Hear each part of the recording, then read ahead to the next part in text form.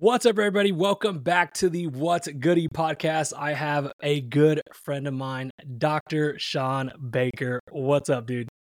Oh man, hey, it's good to catch up with you, Logan. It's nice to, like we were talking off camera. It's like I always like talking to my Texas folks, and so good to have you there. And you've been just doing such great work over the years. I mean, it's great to see your own personal transformation, and then the inspiration that you've undoubtedly helped many people. So good for you. Yeah, man, I appreciate it. You too. I mean, I did carnivore back in the day, and this was like 2000 and probably 18. I think I probably tried it, and I'm sure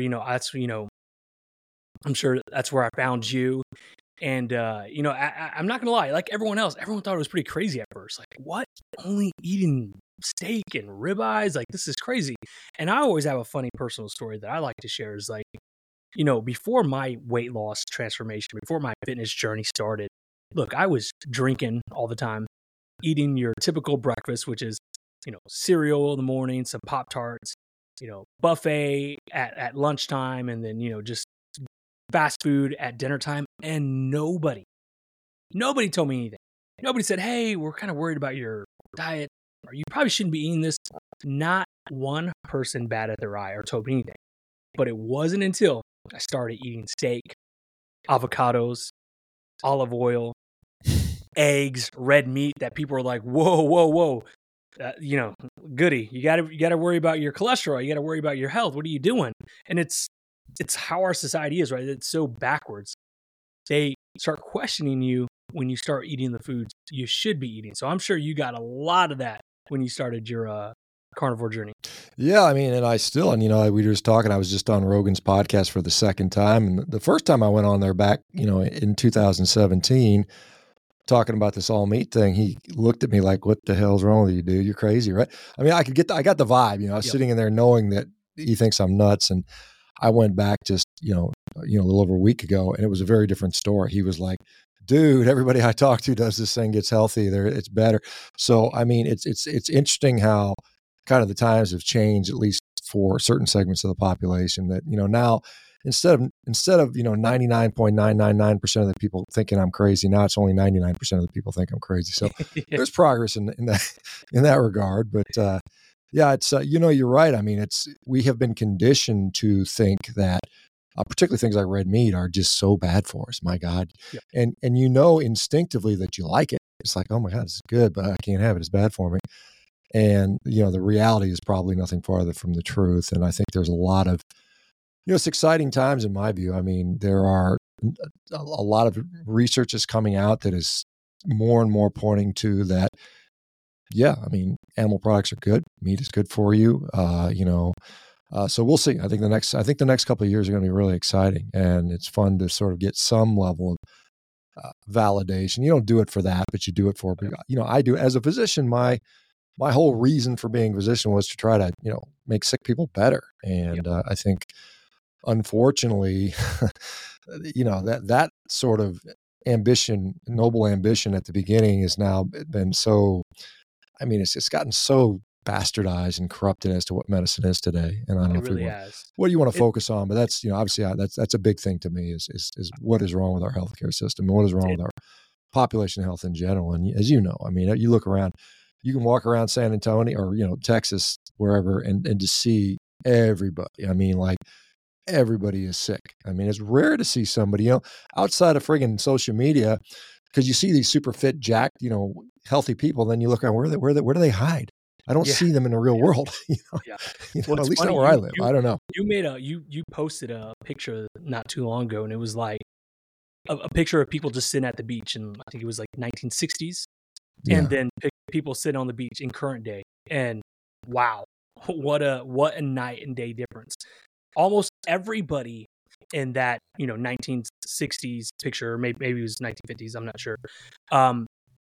Nobody obese, nobody. Now, were they healthy or not? I'm not sure, but nobody was morbidly obese. But you go to the beach now, and it's everywhere. It's absolutely everywhere. And I know you've talked about this. It's a lot of because we've changed the way we eat, right? Seed oil, processed foods, sugar, anything that comes in a bag or a box, right? It's what we Yeah, eat I mean, now. we see especially alarming when you see all the kids. I mean, you see the little 8-year-old kids running around with big old beer bellies. I said, who's giving those kids beer? You know, little kids aren't supposed to have beer bellies, right? And Yeah. obviously they're not drinking beer. But yeah, our food system has changed dramatically in the last, 50 years for sure. And it's getting worse, as you know. I mean, you can't go through what cracks me up is you start seeing like, it's like Captain Crunch flavored maple syrup. It's like, what the hell? They've got fake food that tastes like other fake food. And it's just, Yep. it's so comical to see. I mean, it's sad and comical at the same time, but yeah, we've definitely, I mean, anybody that, and the sad thing is we see the medical and the pharmaceutical sort of,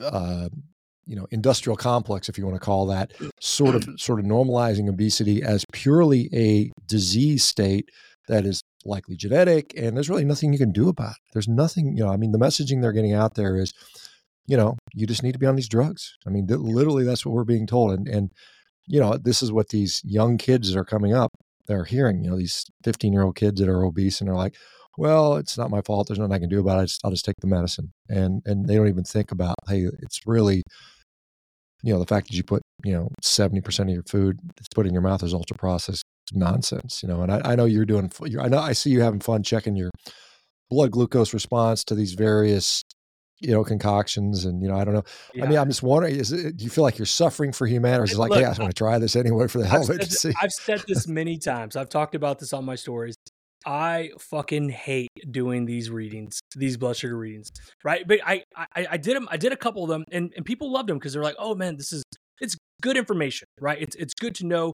And what I always tell people is like, look, my numbers are my numbers, but use me as like, use me as a foundation, as like, hey, somebody who is no longer insulin resistant, type 2 diabetic, no longer obese, and has a good amount of muscle. So if this food is doing this to my body, could you imagine what it will do to yours who, for instance, maybe you don't work out and you're probably pre-diabetic and you're obviously overweight. It would probably double, if not triple, your blood glucose, right? But then I definitely got sucked in because people are sending me messages like, hey, test this. And I got to a point where I was like, dude, I don't feel good doing these tests. These tests suck. Now, I know you guys love them, and I obviously want to do things for my followers, right? I want to help them out any way that I can, but I definitely I've taken a step back because it's not fun. It is not fun testing your blood sugar, knowing that, look, I already know what this is going to do. I mean, this is a new cereal. I understand they're saying that it's healthy, but, or whatever item they want me to test, a new drink at McDonald's or Sonic, and you feel like crap, right? You feel like crap the next couple of hours. And for instance, one of my worst tests that I ever did, and this is going to sound strange. I definitely wouldn't have thought this was going to do it, but it was oat milk. Oat milk fucked me up. It dropped my blood sugar so fast. I was jittery. I was sweating. I was like just in a weird state of mind because my blood sugar had dropped so much after a big spike. Even my wife was like, yeah, exactly. And my wife was like, what's going on with you? Look at your back. It's all drenched. And I'm like, yeah, this. And so I cut the test right then and there because that happened within like the first, I don't know, it was like maybe 30, 45 minutes. I was like, guys, this is a fail. Like, I'm not even going to go any further. Like, I need to get some fats in me. I need to get something healthy in me. This is not fun. But the crazy thing is people experience this on a daily basis, and it's become normal to them. It's become an everyday part of their lives. And it's sad, but it's gotten to the point where like, hey, this is just what happens. I always eat and I always get shaky and tired, or I want to take a nap, and I just run to the break room or the, vending machine and eat a candy bar, eat some popcorn, whatever, quick snack, and I'm good to go. But they're doing this every single day for years and years. Yeah, I mean, it's interesting because I think the average hemoglobin A1C of an American right now is actually pre-diabetic. I mean, that's average. The average person has like a 5.8, 5.9 A1C. So the average is sick, which we already know. I mean, you look around and see that. And as you know, it's not all about a single metric. Some things will raise your blood glucose. We can argue how good or bad that is. But, at the same time, you'll see that the processed food companies, the ultra processed food companies are not naive to this. And so what they do, they design foods that are still junk food, that are still cheap and profitable. And maybe they substitute, erythritol for sugar, and it's still junk food and it's still bad for it, but it doesn't have quite the insulin, the glucose response. And so, but it still is damaging to you in other ways. And so that's why when CGMs first came out, I said, it's got to provide some information, but a lot of people will hack it. They will eat to their CGM and still eat junk food. And I obviously, I don't think that's the point of what you're experimenting. You're probably saying, hey, if your food has ingredient, like I said, what I eat doesn't have an ingredients label. It's just like, I know what an egg is. You don't have to have an ingredient label on an egg or a hunk of meat, or, even if you're eating plant foods. I mean, yeah, you know what a carrot is. You don't need, 57 ingredients on the back. So what the approach that I've taken, and this is kind of like, obviously this is the mindset that I've always had at BioCoach whenever we're thinking about the direction of the company where we want to go, is it's like, what would our moms do? Right. Because my mother is the ideal person who needs, my help, needs your help. Right. Struggled all her life, overweight, thyroid issues, insulin resistant, obviously diabetic. But at the same time, there's this barrier of like understanding, right? Understanding nutrition, understanding like, well, hey, this box says no sugar, son, so this should be good, or no sugar added. This is good, right? And it's like, no, mom, these labels are meant to deceive you, right? These companies are very, very smart in their wording. And so I try to make it simple to understand, but then also start small, right? Let's just start small. Let's take this food out of your diet, or let's do this, or hey, after your meals, why don't you go for a 15-minute walk? So I do like to incorporate hacks, like you said, but you're right. It's a slippery slope because people will use those hacks to beat the system. It's like, and that just defeats the purpose, right? The purpose is, let's try these hacks so we can eventually come up with an off-ramp to these, bad foods. And, like you said, the numbers are staggering. 1 in 3 Americans is pre-diabetic, which is about 42% of every adult in America is pre-diabetic. We're 7% away from being 50%. And I believe in a couple of years, it will be there. Imagine that we're going to be having this conversation in a couple of years. One in every 2 adult Americans is pre-diabetic, which is just crazy. I don't see that number going down. Obviously, you and I are trying our best to get that number to come down, but it's fighting an uphill battle every single day with these massive corporations. Yeah, I mean, the interesting thing to me is, we you and I both live in a country that is massively privileged. I mean, we have tremendous amount of resources, tremendous amount of wealth. I know there's people say, oh, there's other countries they think are better for whatever reason, but I think irrespective of that, the United States has so much resource. And I mean, we should be a nation of fit, lean, vigorous, really jacked athletes. I mean, we've got the resources for it, but we're not. We basically, somebody said we're farming out our population. We basically farm people for money. And, it's interesting, because there is a little bit of a conflict with some of these new weight loss drugs. I'm sure you're familiar with the Ozempics, semaglutides and the tirzepatides and things like that are coming out there that do seem to be efficacious for weight loss, but at what cost ultimately, and they're,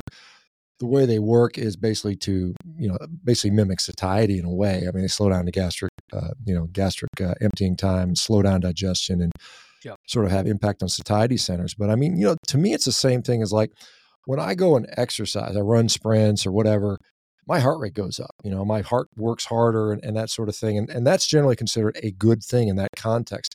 But I could just as easily sit on a couch and inject a drug that would raise my heart rate. I mean, there are drugs that'll do that. I mean, is anybody advocating for that? No, but of course not. So we have drugs that mimic what a good diet might do to you without trying to give yourself the good diet. And so I think there's a conflict that occurs, and so I've got many concerns around that, and I think, if you look, this is an interesting fact. I didn't know that in the last 10 years, do you know how many drugs the FDA has recalled for problems? Just take a wild guess in the last 10 years. The last 10 years, how many drugs?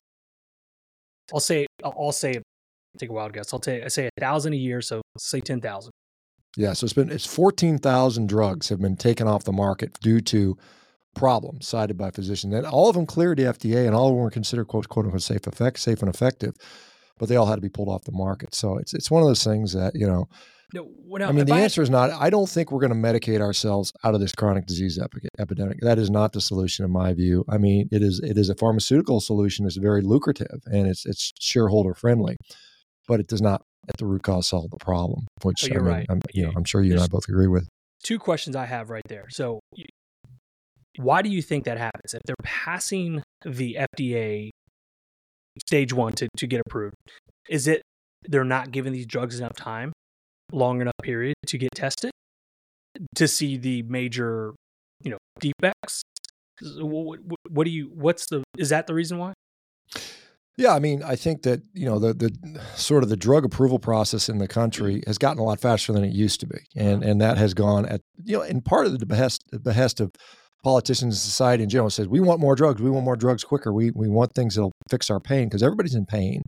Yes. And so there's been a push for this. And, they can't conceivably do a test to test something on tens of thousands, if not hundreds of thousands. They may run a few thousand people through a clinical trial, and you're going to pick up some things, the major things, but all these things that come out over time, suddenly people dropping dead or people having significant complications or problems with the drugs themselves in their efficacy, perhaps. They cannot determine those things until it's kind of unleashed upon the population. So anytime there's a new drug that comes out, within the first, maybe even decade, you are still in the experimental phase as far as I'm concerned. So you might as well consider yourself signing yourself up for experimental treatments. And so that's why we see so much of that. And then, the other thing is some people may know, the FDA is what's called, there's such thing as regulatory capture. And so what happens is all new drug approvals in the FDA, where do they get the funding for that? Well, the funding for that comes from the drug companies. At least something like 65% of the funding actually comes from the drug companies. And so it's like, you're asking to regulate yourself. And so there's obviously going to be, some conflicts of interest there. And then not to mention that many people that sit on the head of the FDA now, when they leave there, they go on to sit on the board of directors at these pharmaceutical companies. So they have these golden parachute type things. And so, they're going to be like, they'll say, hey, if you pass this one through, get this one through with little effort, 2 years from now, we'll hook you up. And you scratch my back, I'll scratch yours. And that definitely is occurring. It occurs in the FDA, it's occurring in the USDA with the same with the food stuff. So it is unfortunate that, that's the way it is. And even compared to other countries, we are far, far more liberal about approvals of things I'm sure from testing food that there are a whole host of ingredients in U.S. food that is absolutely banned in other parts of the world for various reasons. Exactly. So, and it wasn't until, the rise of Instagram and whatnot that you really saw the difference, because people were heading to Europe, or people from Europe would come to the US and be like, holy shit, your grocery store, everything's on like on steroids.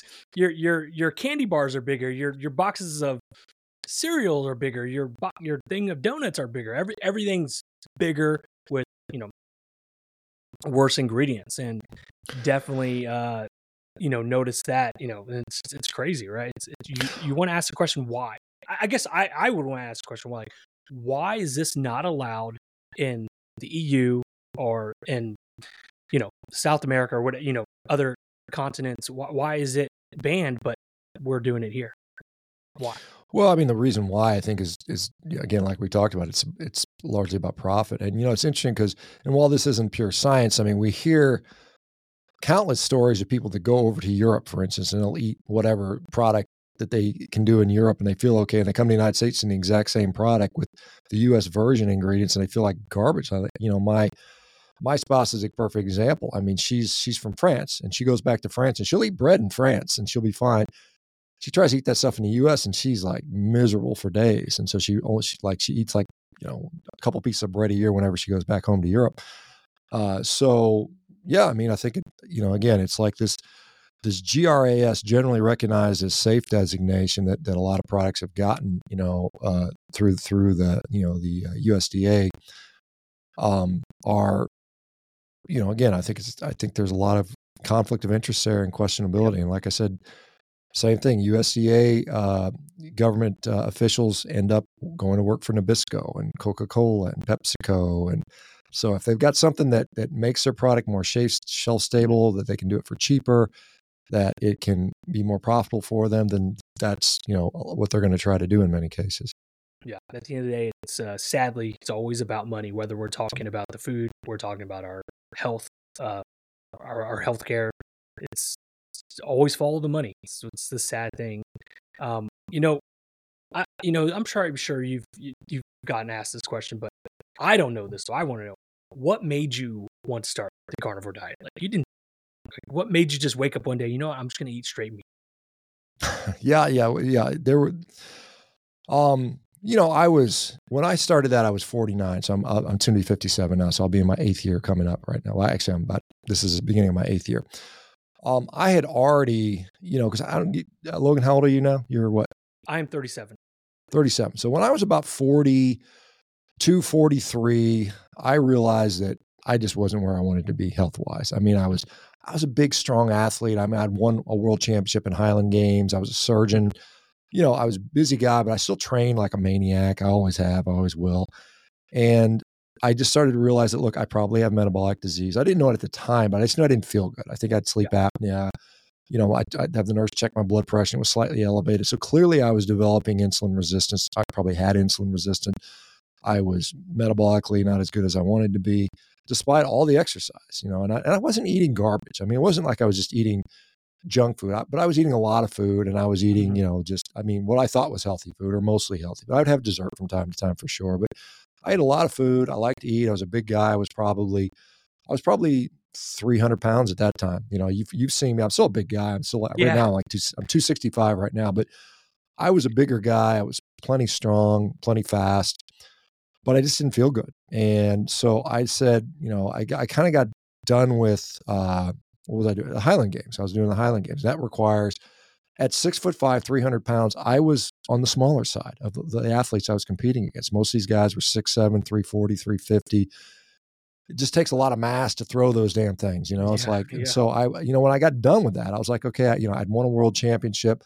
I'm not interested in being like that type of person anymore. So I said, I'm going to start focusing on, I think just feeling better and leaning out and that type of stuff. And so, at the time, I thought, well, what do you do to get leaner? You eat a low fat diet, you eat a lot of fiber, you eat some lean protein, and you ramp up your exercise. So I did that. And I just did it like balls to the wall. I mean, I would get up at 5 o'clock in the morning before I had to go to surgery or go to my clinic, and I'd jump rope a couple thousand times.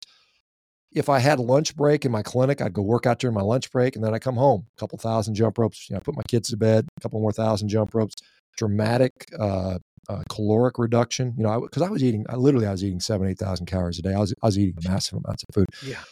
So I dropped that down to something reasonable, 3,000 calories, and weight just peeled off. And I just dropped all the weight off like nothing. I dropped 50 pounds in 3 months, got lean, was looking good. But I literally felt miserable. I could not sustain the low fat diet for a long period of time. I was hungry. I was grouchy. The nurses said, hey, we much like the fat Dr. Baker better because you're kind of an asshole right now. Because I was short. I wasn't mean, but I was just like, you could tell I just didn't have the patience that I normally have. Yep.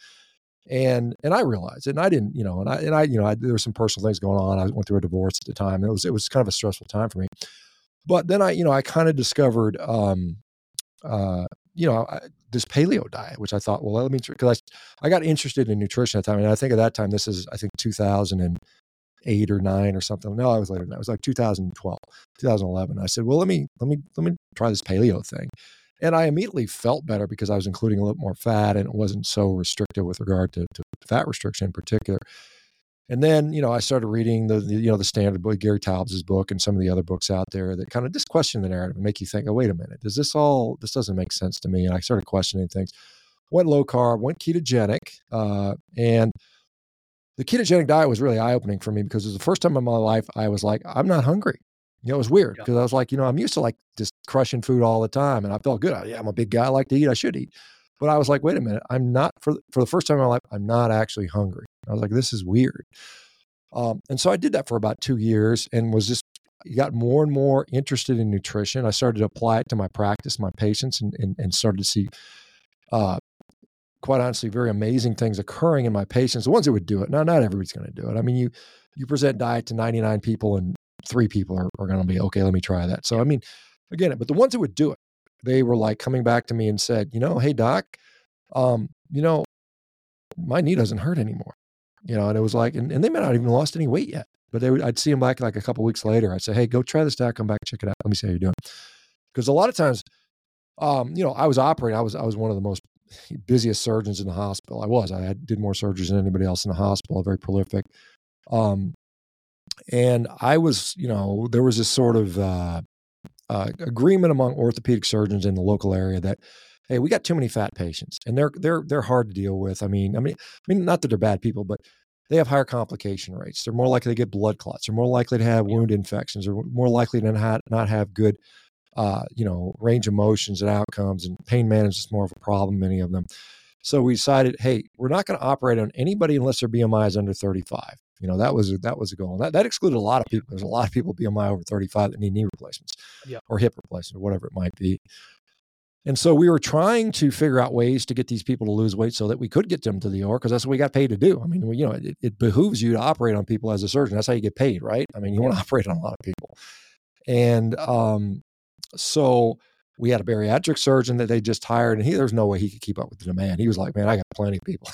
I don't need any more patients, right? So I had the audacity to start prescribing ketogenic diets to my patients. And yes, they were losing weight, some of them. Most of them, if they stuck with it long enough. But I mean, like I said, the more important thing to me was they were saying, my knee does not hurt anymore. And I literally had them on the schedule for a knee replacement. And they had bad arthritis. I mean, bone on bone, bad looking arthritis. You look at the X-ray. I mean, sometimes you look at it. Yep, you didn't even have to talk to them. Yeah, you're going to need a knee replacement. I mean, but I would get those types of patients, and they'd say, doc, my knee doesn't hurt anymore. And I'm like, well, you know what? Shit, we don't need to do surgery. So let's just wait. Let's just cancel it. And so, after experiencing that, that's what got me interested in low carb. And then I'm still like reading obsessively about this. Social media I started to get into social media, which really is a two-edged sword. I mean, there's a lot of negatives to social media, as you know. But I come across this crazy group of people doing all meat diet. And I thought, what the hell is wrong with these people? They're nuts, right? You can't live on all meat. I mean, this is what I thought back then, right? Yep. So I remember following these guys, kind of lurking in their little Facebook group for about like 6 months to a year. And I mean, the more I started reading, the more they were talking, I said, this kind of does make sense. And I'd already kind of bought off into the low carb thing. So it wasn't that much of a stretch for me. And then also athletically, I'd switched over to rowing, and I was like, well, I'm trying to break records, and I'd set some American records on the rowing machine. And, I was like, I wonder if this would help me athletically, because there was some evidence that, old timey athletes used to load up on meat. That was their performance fuel. And so I said, well, let me try it. And this is 2016. I started this carnivore diet, and I did it for, the first thing I just did one meal. I was like, I'm going to do one meal of steak and eggs. And I ate it, and I was like, oh, that's pretty good. I didn't die. Nothing happened. Nothing bad happened because I didn't have toast, or, I didn't have a glass of orange juice with breakfast. And so I went to 2 days, and then a week. And then finally in 2016, I went to a month, and I was on social media. I had a little small following on Twitter at the time, a couple thousand people. And I said, hey guys, guess what? I'm going to do this all crazy, stupid meat diet for a month. What's going to kill me? Because obviously I'm going to die. There's no way I'm going to survive. Am I going to get scurvy? Is my heart going to clog up? Is my colon going to fall out from lack of fiber? It's going to auto-digest itself because of bacteria are mad because there's no fiber. So, we joked around, and I conducted a poll, and I can't remember what was the result. Scurvy, I think, was going to kill me. And of course, a month went by, and none of that had happened. And actually, I felt really, really good. I was like, damn, I feel really, really good. I can't remember the last time I felt this good. Yeah. And so the end of the month was up, and I said, that was a fun experiment. I'm going to go back to my regular diet, which was still a low carb mixed, whole food, healthy diet. And I just immediately felt worse. I just, like, my gut started hurting again. I started getting some aches and pains because at that time I think I just turned 50, and I got some mileage on me. I've been I've been professional rugby, Highland Games, power, you beat on your body pretty hard. And it's kind of like a barometer, it's like, oh man, that doesn't feel good. Now my elbow's hurting or my shoulder's hurting. It sucks getting old. You got to dial it in. I mean, it keeps you on the straight and narrow if you're mindful about it. So I said, you know what? I like feeling better. I'm going to go back on the all meat thing. And I remember my wife going, how long are you going to do this for? I said, I don't know. Let me try, see if I can get it through like 6 months. And then it was a year. And then she's just like shaking her head. And then I got, then I was on Rogan for the first time, about a year into this. And then it blew up. And then every vegan on the planet thought I was, Satan incarnate. I was just like, oh my God, this is the worst guy in the world. And all I was trying to do is to share my experience and the fact that, there's people that are being helped by this. And I remember early on, about 6 months in, I was talking about it on social media and people asked me questions. And I said, let's see if we can get 100 people to do it for 3 months. And we did. We got 100 people to do a carnivore diet for 3 months. The very first, before it wasn't even called a carnivore diet at the time. It was called, let's do this all meat diet, 0 carb diet for a month, for 3 months rather. And 100 people did it. And we actually collected data on all of them. And we had a website set up and we collected all their data. And average weight loss was like 28 pounds in 3 months rather. Resting heart rate went down by 8 beats per minute, 8 centimeters on their waist went down. And just all these subjective things. Their digestion got better, their mental health got better, their libido got better. We checked how many erections the guys got in the morning, and their erectile function got better. We checked their bowel movements. How many bowel movements do you have? And they had an average of 1.2 bowel movements per day. And people laugh when you say, what's 0.2 of a bowel movement? But it's a statistical average. And so we kind of did that. And then so since that time, I've kind of been the carnivore guy. And then I had no intention of writing a book. And the publisher contacted me, and said, hey, we're hearing a lot of this stuff. I think they saw me on Rogan and they said, hey, could you write a book about this stuff? And I said, I don't really like writing. I'm not really an author. It's not my thing. I hated English. I can barely speak, I can barely speak English in the first place. Well, I said, yeah, I'll do it. I'll do it. And so I sat down and I wrote it, and, they had an editor that kind of helped me with the, so I didn't, have grammatical errors and stupid stuff. Because like I talk like a normal, yokel guy, but, but it ended up, being a pretty decent book, and it's sold a whole bunch of copies and stuff. And so that was kind of the evolution of why I did it. But, but I guess, I guess it says I wanted to be better athletically. And that happened. Like I said, I was rowing. And then 6 months into the diet, I'd set I'd broken the world record on the 500 meter row in a Concept 2, like 12 times. I broke it. And then I said, I'll break it again and break it again and break it again. I was doing it day after day. I'd break the world record on Monday, come back on Tuesday and break it again. And then Thursday and break it again. And so I was just flying. I was like, man, I feel as strong as I literally put on a significant amount of strength, which is funny because there's no carbohydrates in there. Like, well, you can't get stronger or faster without carbs. I'm like, well, it happened for me. And so that is, and it's kind of funny just in retrospect now, because that was my first sort of thing I noticed about athletics. And the other thing is I had this pretty bad quadriceps tendonitis. I think I was squatting 500 pounds one time in my knee. I think I kind of partially tore my quad tendon a little bit, and it always bothered me. I couldn't get in a car and sit in a car for an hour. My knee would just be killing me. I go on an airplane ride, go to a movie theater. I was like, oh man, this sucks. Yeah. That went away like in 2 months. I was like, what the? And I was an orthopedic surgeon trying to fix it for years. I know all of the things you're supposed to do about tendonitis and tendinopathy. None of it ever worked. And I was just resigned to the fact that, oh, well, I'm getting old and, it's just the way it is. I'm going to limp around, and some days I'm going to be able to train the legs and some days I can't. That all went away. And I was like, shit, man, I'm going to train. Time to crank up the knob on training. And so I did. And yeah, so I was able to set a bunch of world records. And now now we're fast forward to now it's over 7 years later. And it was kind of funny on Concept 2. When I did it, there were age class records, 50 year, 60 year, 70 year. And so I just turned 50. I was like, well, shit, those records, I think I can get all those records. So I went in there, I broke, 3 world records on the Concept 2 at 50. And then I thought, well, I'm not going to mess with it until I turn 60 again, because there's, I already had those records. But then I looked recently and they changed it to 5-year age groups. So now there's like a 55-year-old age group. And I'm like, huh. And I looked at the numbers. I'm like, I can get those too. So I'm right now, as we speak, back in training to break a bunch more world records. And nice. I think, and in fact, I got one I didn't even know I had. I just posted a time, and, they record everything. It's all uploaded, based on a computer. They've got a way to process to make sure it's validated. And I guess I looked and I said, oh God, I already got one of the I got 2 American records and a world record I didn't know about in the 55 plus category, but now it's there. It's in my mind. I'm like, well, shit, I need to get it while I can. So anyway, but the thing is, the point I'm making on that is, at 57, I am just as strong, just as fast as I was at 50, which I think is remarkable given the fact that the normal progression of aging is, that slow, steady Oh, it's decline. And I slow. haven't It's seen slow. any of Yeah, that. I mean, I'm it's still as slow. strong as I ever was. In fact, I was stronger at 56 than I was at 46, which is interesting. How much like are you surprised? Like, was it surprising you as you were training, getting those records? Like, what? Because, like you said, everybody hears it. You need carbs to build muscle. You need carbs to get stronger, right? So I come from the bodybuilding background, so Mhm. that's like our holy grail. That's our Bible, which is you got to have carbs, right? You got to have carbs pre, you got to have carbs post, and you got to have carbs to grow. But now you hear, there's obviously guys like you, Robert Sykes, Keto Savage, showing you that nope. I mean, look at him. He just Well, I got mean, done if you look, eating. if you look critically at the literature, now I'm not saying that having carbohydrates is maybe the optimal way to do it. And it may Sure, be sure. that there's that. But I mean, to say you cannot Yeah. perform, you cannot grow muscle without carbs is absolutely wrong, because we know, I mean, you talk to guys like Stu Phillips, Don Layman, Jose Antonio, all these guys that are giants within the rule of, protein metabolism, muscle building, will say it is adequate protein. I mean, the number one thing, irrespective of anything, is resistance training. That is number one. You got to train. You got to train, right? And then beyond that is adequate protein, obviously leucine being a big trigger for muscle protein synthesis.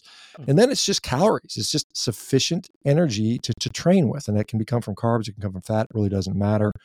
I mean, are there advantages to carbohydrates for acquiring calories? Yeah. I mean, when you want to go in a caloric surplus, it's a hell of a lot easier to eat calories when they come from carbs. I find. I don't know about you, but I know for me, I can get, there's almost only so much steak I can eat before I just feel miserable. I mean, I'm like, I can put away 4 pounds of steak a day, which seems like a lot, but I'm 6'5", I'm 265. That's a decent amount. But if I start eating like 5, 6 pounds, I'm like, oh shit, I can't do it 3 days in a row. I'm like, oh man. But you throw in some pancakes or something like that, or give me some, some cereal. Boom. You got, kids always say, I got to, you talk to your kids, they're like, oh, I'm stuffed. Oh, but I got a dessert stomach. They've always got that dessert stomach. I got that extra stomach for dessert, or the carbs, basically. So, and I mean, physiologically, we know that carbohydrates have a differential effect on satiety hormones. They seem to blunt some of the satiety response. And I think that's physiologically appropriate, because that's what initially carbs were to ensure we could, store and utilize energy. If you look at, I mean, again, it's speculative what early humans did, but I mean, there's some decent evidence out there that we would have, even in my book, The Carnivore Diet, I state explicitly human beings are omnivorous. I mean, I don't, because people always say, well, what do you think, you're lying? I said, no, this is, in my view, a carnivore diet is a therapeutic protocol. It is a diet that is very effective, particularly at mitigating disease. That's what I promote it for. I know there's other people that, put it on their t-shirt and say, hey, I'm Carnivore Carl, and, whatever. And, it's almost like vegan-like, where you get these people that are kind of on the team and on the club, and, they wear it as their identity, which I think, whatever, I don't really care. It's not what I, obviously I'm promoting it. I'm one of the biggest promoters for it, but at the same time, I think it's not,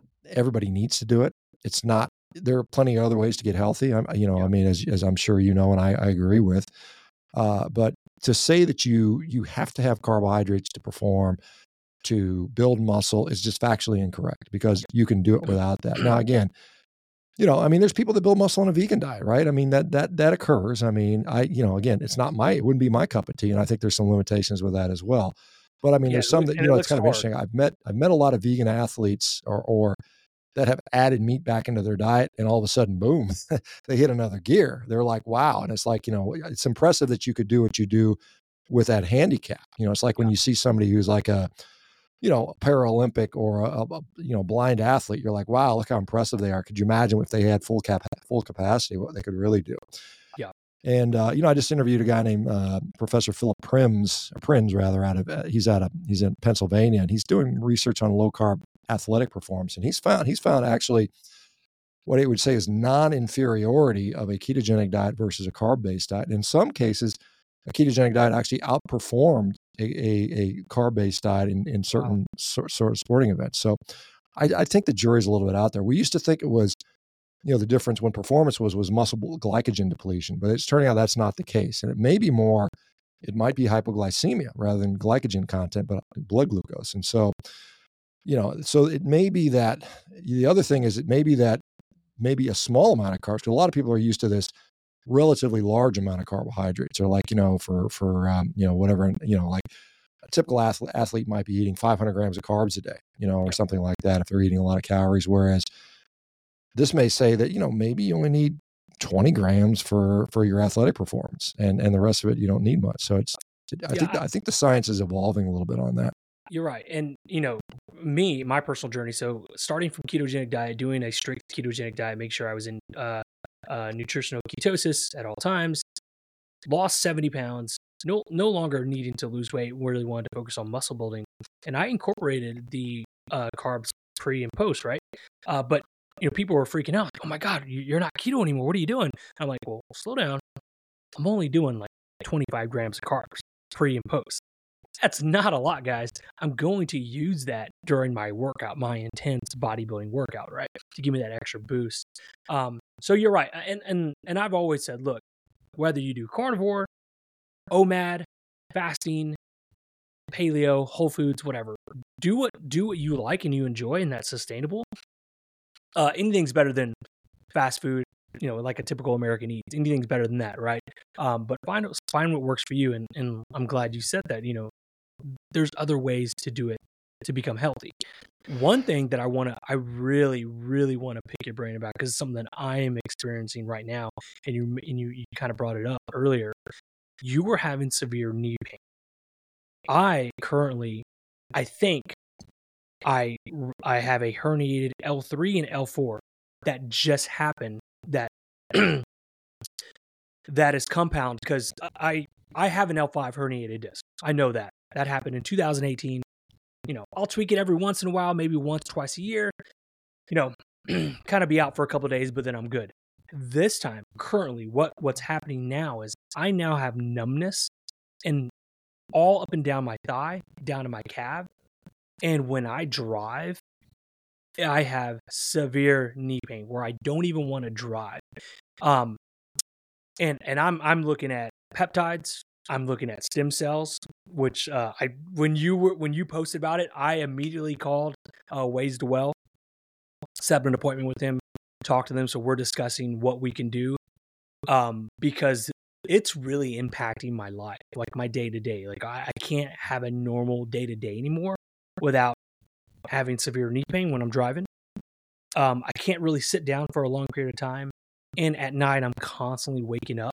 And so I'm looking at all these things, and I'm really contemplating going back to carnivore and just trying it out to see. Yeah. Well, I mean, I went through, I had quadriceps tendonitis, but I the reason I was there and it's because I had a herniated disc in my neck. I was doing jujitsu, and yep. I mean, I had some wrestler, a pretty good solid wrestler I was going. He's like a 20-year-old guy. I mean, I'm 30 some years older than these guys. You're rolling with the young guys.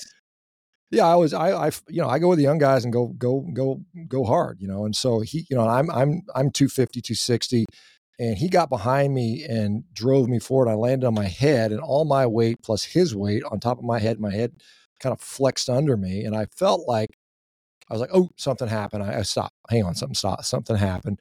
And then I kind of, shook it off and went back to wrestling, finished out with him and wrestled the rest of the night. Came back the next night and was wrestling again. And the next day I woke up and I was like, severe pain going down my arm and numbness in these two fingers, which is still numb. This finger is particularly still numb. This one's a little bit.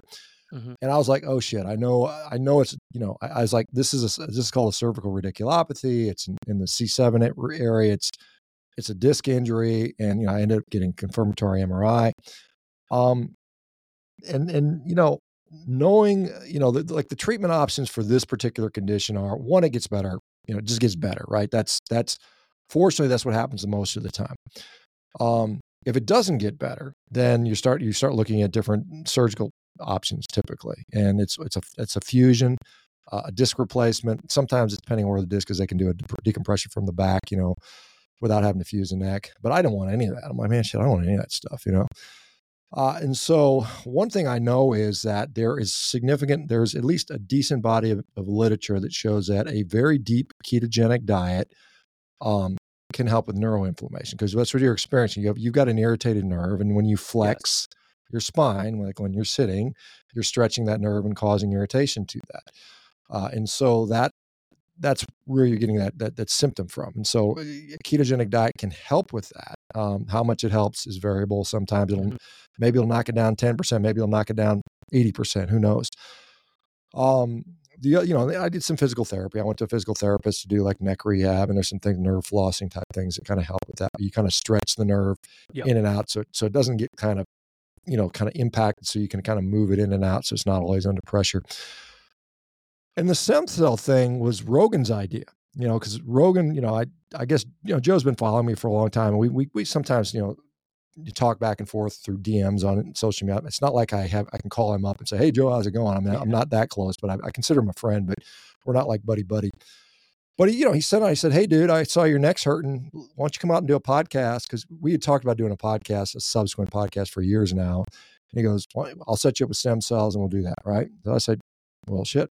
Yeah. Why would I not?" Yeah. It's like, I mean, obviously the Rogan podcast is a huge boost for about anything. Right. So I'm like, I'll come out there and do it.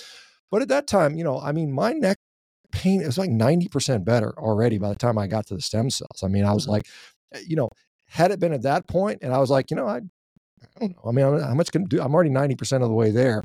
Yep. So and I said that to the guys at Ways to Well, and I've said that to Joe, and I've said it on social media. I am skeptical about the efficacy of stem cells. I mean, I just am. I just think I'm a skeptic. I mean, even though I do this crazy carnivore diet and I seem like I'm a nut, I'm very, very sort of skeptical about things unless I see there's a fair bit of evidence on that. The American Academy of Orthopedic Surgeons, who there may be some bias and conflict, because if stem cells work, if I can give you an injection in your knee and you don't need surgery, well, guess who loses money, right? The orthopedic surgeons do. So there may be some conflict of interest in that statement. They say it doesn't really work that well.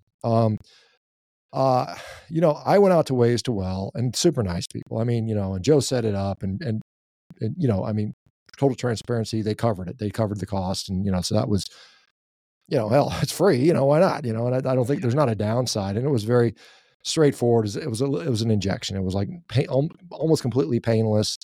Whether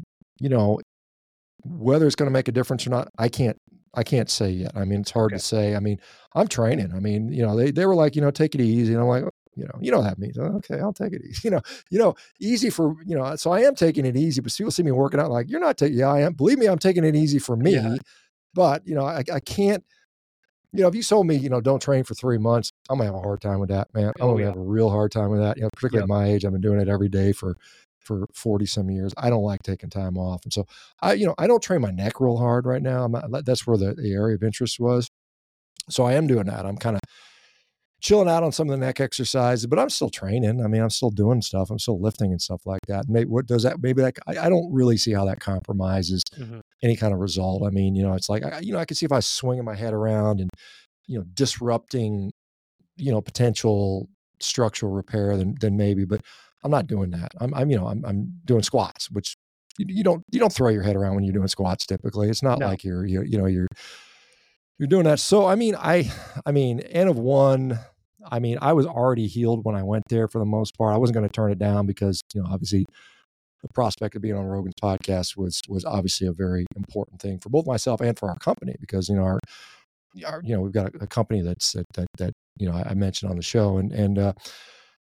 So I would say for sure, I mean, it's not going to hurt you by going ketogenic again, because you know how to do it. I mean, just try to get in deep ketosis, do it for a couple of weeks and see how it feels.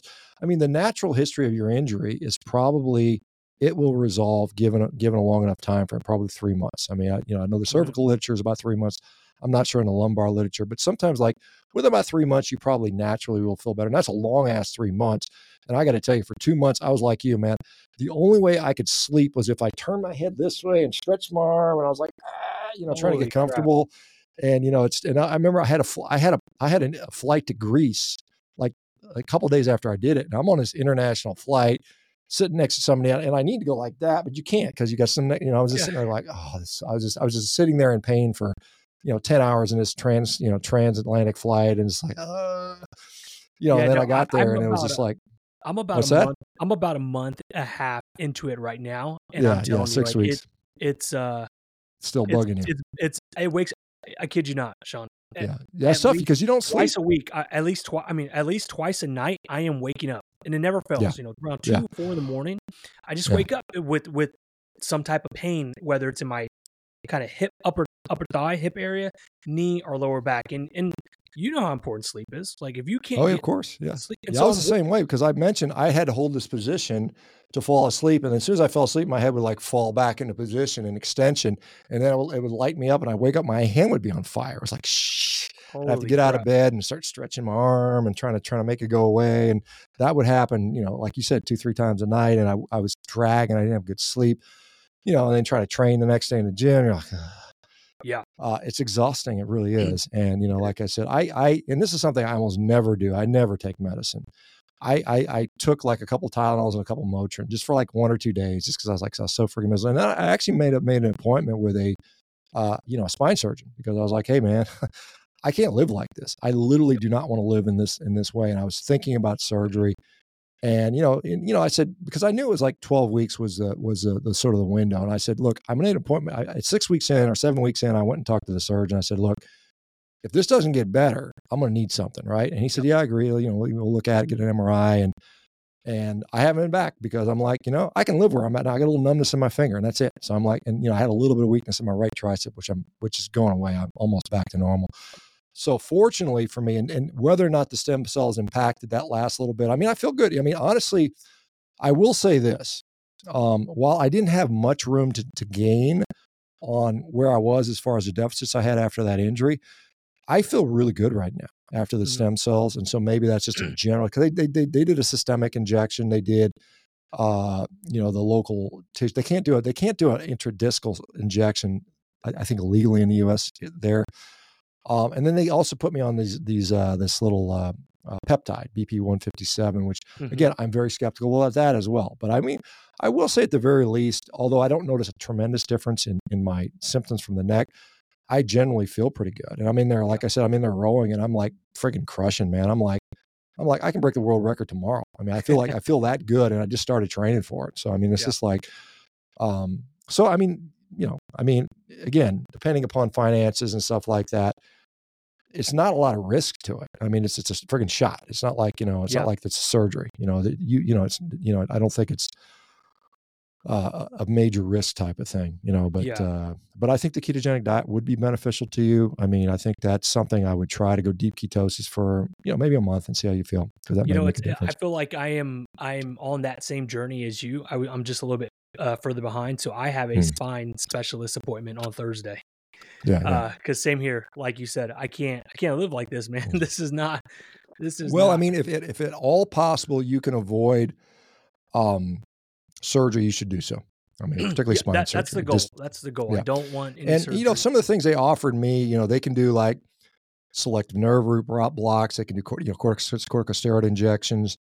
They can put you on like prednisone. And I declined all that. I said, I don't want that stuff. I just don't want to take that crap. I'd rather just kind of gut it out, and I ended up, like I said, I did end up taking a couple Tylenol and a couple ibuprofen, and it helped some. It helped me get a good night's sleep. It was like after like 7-8 weeks of not sleeping, I was like, fuck, I got to get some sleep, man. So I just kind of took some, and I actually slept a little better and did that for a day or two. And then I was like, I don't want to take this stuff. I'm just tired of it. And then I just kind of have been getting better and better. And right now I sleep fine. Right now it's not a problem. It's the only thing is this is annoying. I got this little, and in a way, I'm glad I still have a little numbness in my finger because it reminds me not to forget about my neck because I plan on going back to, wrestling and jujitsu.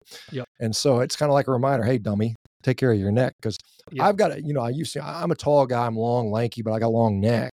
Yeah. And it's not, it's a relatively strong neck, but it's not like I've got a really strong back and I'm generally pretty strong throughout, but I haven't really focused on, like most of us, not a lot of people specifically train their neck.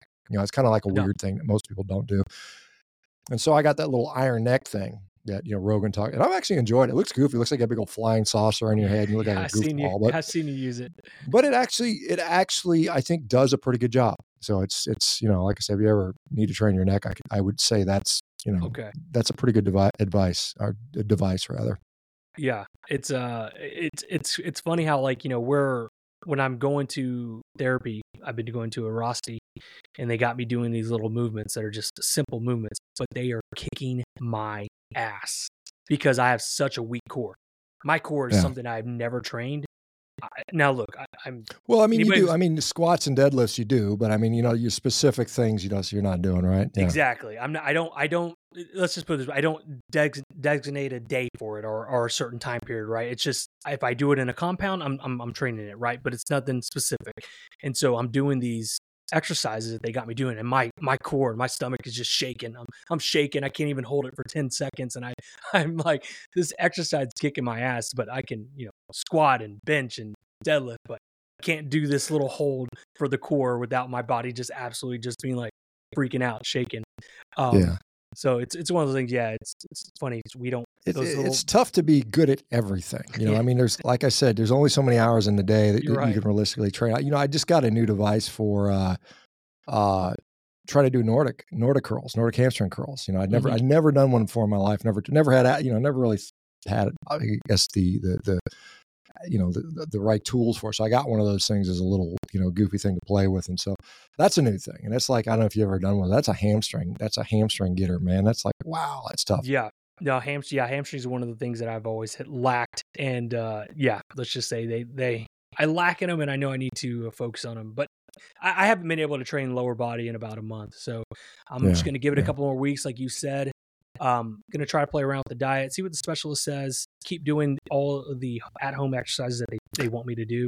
And well, I mean, I found one of the interesting things that I found, and this is consistent with the literature, but I felt better when I was moving and active, even with the neck pain. I mean, like I'd go on the treadmill and walk or ride the bike, and I would just feel better afterwards. I mean, I was still in pain, but it was less. And, you get this sort of endorphin rush, and, that's, I mean, really, the worst thing you can do is just lay there and not move. That's going to make it many, many times worse. Yeah, no, for sure. The good thing is sitting down hurts. So I'm constantly on my feet. I work from home. Same thing with me, it's kind of funny. It's funny because, you think about it, like when I'm standing, I feel even now a little bit sitting, I don't like it that much because when you sit, the weight of your head is pushing down, and then the chair is pushing up onto your butt. And so your spine is being compressed more, and that causes more pain. When you're standing, at least the bottom part is not being, you're not being directly forced against. So yeah, sitting for like, if I go, like I was on vacation, we go to a restaurant and eat, and I'd just sit there and I was like, oh man, I can't even sit down. It was like, and like I said, I was about a week out from the injury. You can imagine how bad it was. Yep. Just trying to sit. I mean, I was like, oh man, let me just get through this meal and go for a walk. And it was a challenging time. I'm picking and choosing where I'm driving to. If I have to go anywhere far, I'm like, okay, how can I get out of this? What can I do to, my wife's car is a little bit bigger. I drive a small Tesla. So the position in the Tesla, it's awful for my knee. But see, I'm in a big old pickup truck, man. I can't fit in those little bitty things. No, hell no, you couldn't. I'm kind of stuck, man. Your head be sticking out, dude. They'd need to carve a hole in the middle. Get the little, like a giraffe driving down the road or something like that. But, you think about that, Logan. There are people that literally feel like you do 24 hours a day for years and years on end, and they become addicted to pain medications. They turn crazy. They literally turn into crazy people. They don't sleep for years.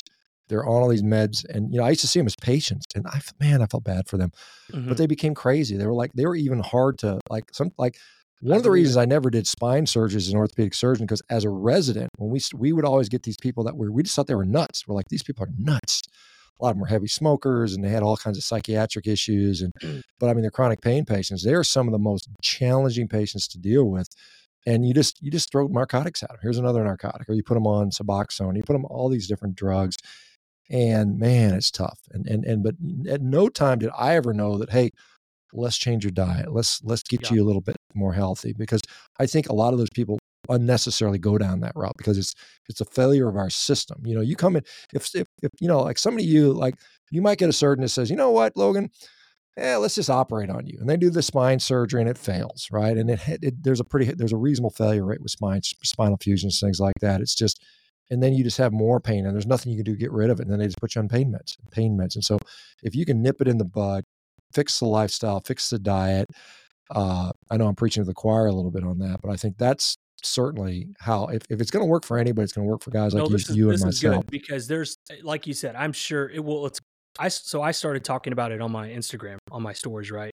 Just kind of like how you were talking about your injury. I'm giving people an update, letting people know what's been going on. And what blew my mind is like how many other people are struggling with this sciatic nerve issues, right? And so I'm like, wow, I didn't know it was that big of a deal. Like, I mean, I got people messaging me out the yin yang. Oh, I have it here. I've been dealing with this. This is what's worked for me. And it's like, holy shit. Like, this is definitely something that a lot of people struggle with. But to your point, that scares me the most. And I haven't shared this with anybody yet, other than my immediate family. So this is going to be a first time people that are listening to this on podcast and on YouTube. You're right. It is. I also made an appointment for a psychiatrist because I am going batshit crazy. It is literally, when I told you, it's destroying my life. It's destroying my life mentally now. So in the beginning, it was the pain. Now the Erosty, the exercises have definitely helped. What was about an 8 or 9 pain is now about a 3 or 4, maybe sometimes 5 if I'm in a weird spot, but it's doable. But what now is really affecting is the mental. I can see myself slowly having anxiety attacks, panic attacks because of this pain. The fear of, oh my God, is this ever going to go away? Oh my God, am I ever going to get the train? Oh my God, am I ever going to feel normal? And it's slowly driving me to madness. And hearing you say that, it's like, holy shit, I get it. I totally get it. I am slow. If I don't take care of this now, I can see myself just going off the rails because I don't like having this pain, right? It's like I can't live my normal life. I've lived this normal life for years and years, and now this one thing that just will not go away, that's just constantly like just hits me in the leg like, hey, I'm still here. Hey, don't forget about me. Hey, I'm still here. It drives me crazy. So yeah, I don't know where I'm going with that, but it's just something I want to share because I'm sure there's other people dealing with this same issue. I mean, at the same time, anytime I have an injury, and over the year, you train hard, you're going to have injuries from time to time. And I've had them, and you're like walking down the street, and you're like, I got to walk slow. I couldn't run. Maybe I can't defend myself if some crazy person was to jump. But when you feel good, you're like, you feel on top of the world. Mentally, you feel better. Yep. But yeah, you're absolutely right, and I felt that for a period of time. I was like, man, I don't know that I can work out.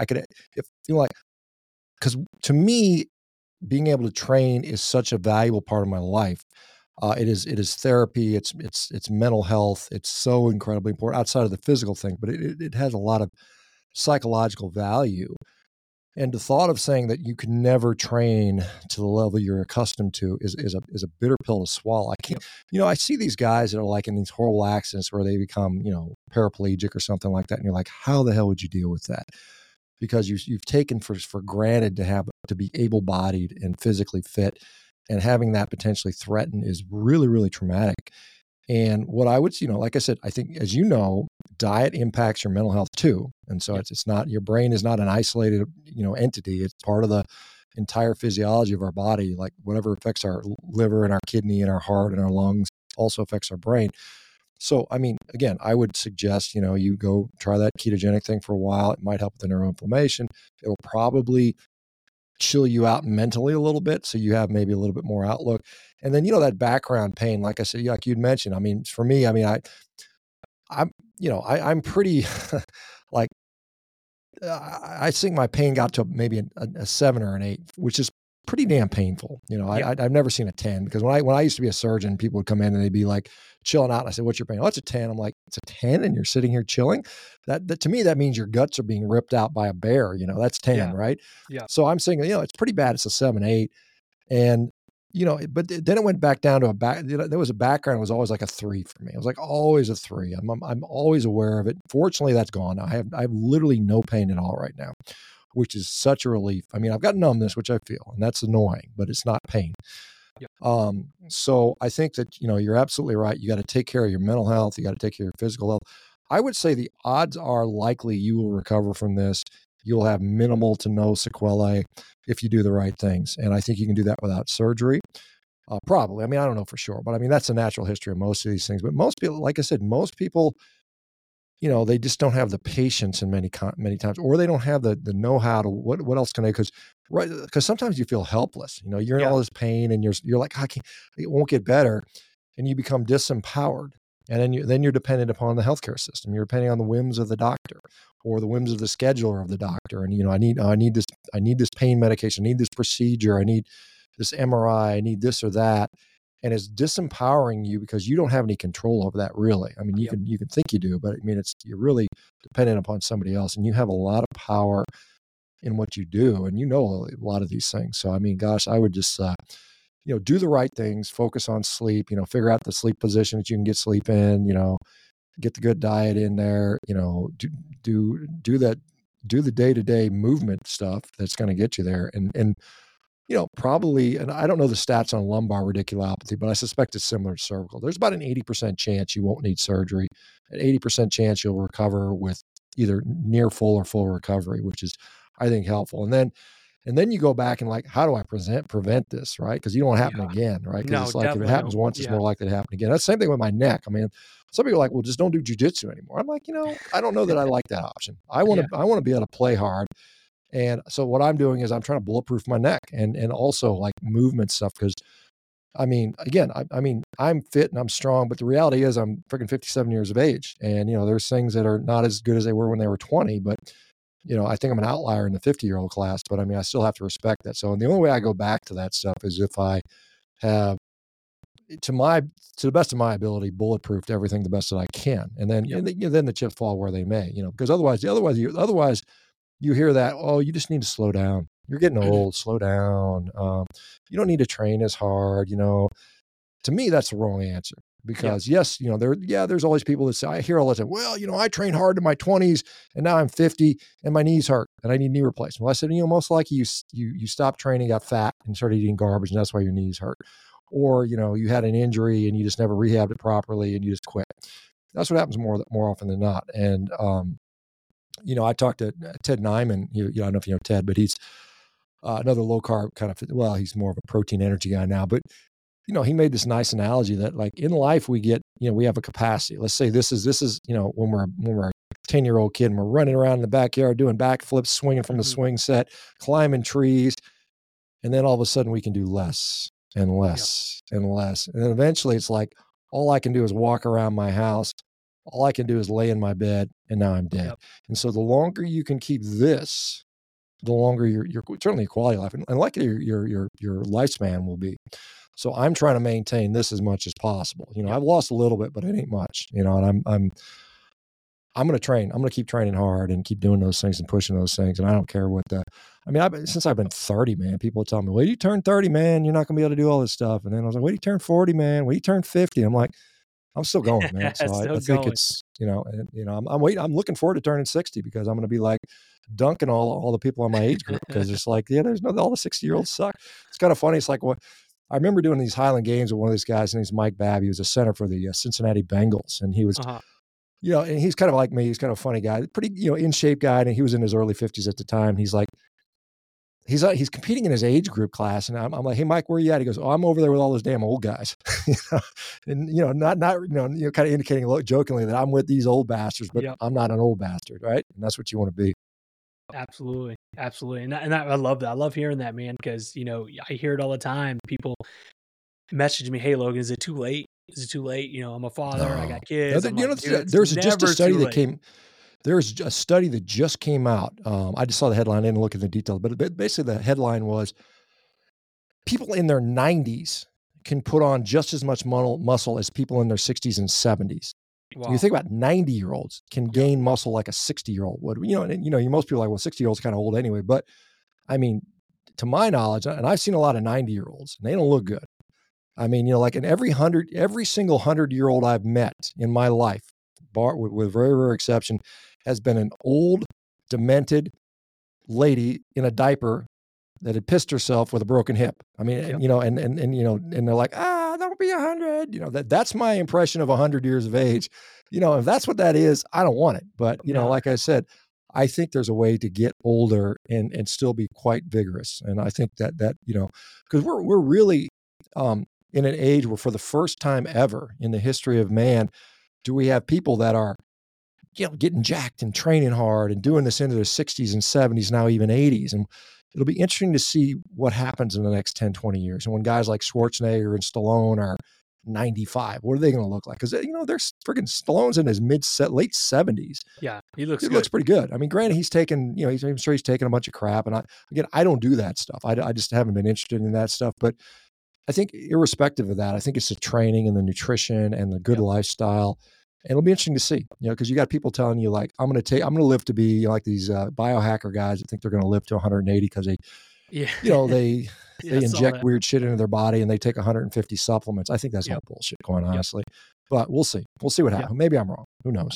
It's going to be fun to find out. It's going to be fun to find out. So, well, Shawn, dude, I appreciate you taking time out of your hectic schedule. I mean, you went from Rogan's podcast to my podcast, so I kind of feel like, all right, that's what I'm talking about.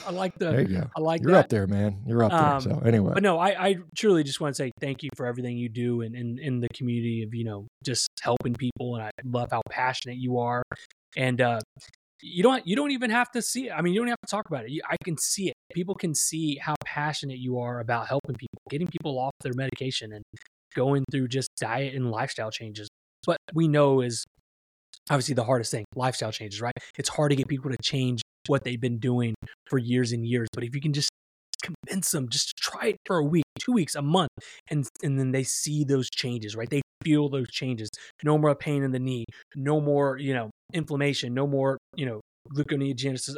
Just no more dropping your blood sugar, just feeling better overall. It's one of those things that's just, it's amazing. And I just want to tell you, thank you, man. Thank you for just being. Yeah. I mean, I'll just interject here. Logan, I think the biggest thing we can do as sort of practitioners or promoters of healthy lifestyle is, where so much focuses on weight loss. And I mean, I get it. You can look in the mirror and say, I look better, but it's so much more than that. It's mental health. It's physical health. It's how you feel, how your digestion works, how your knees feel, how your back feels, your libido, your general sense of happiness. And if you say, look, that's why I think I've had so much, reward is because I've been focusing on, hey, look at this guy. He had MS. He could barely walk. And now he's back to he's got a job.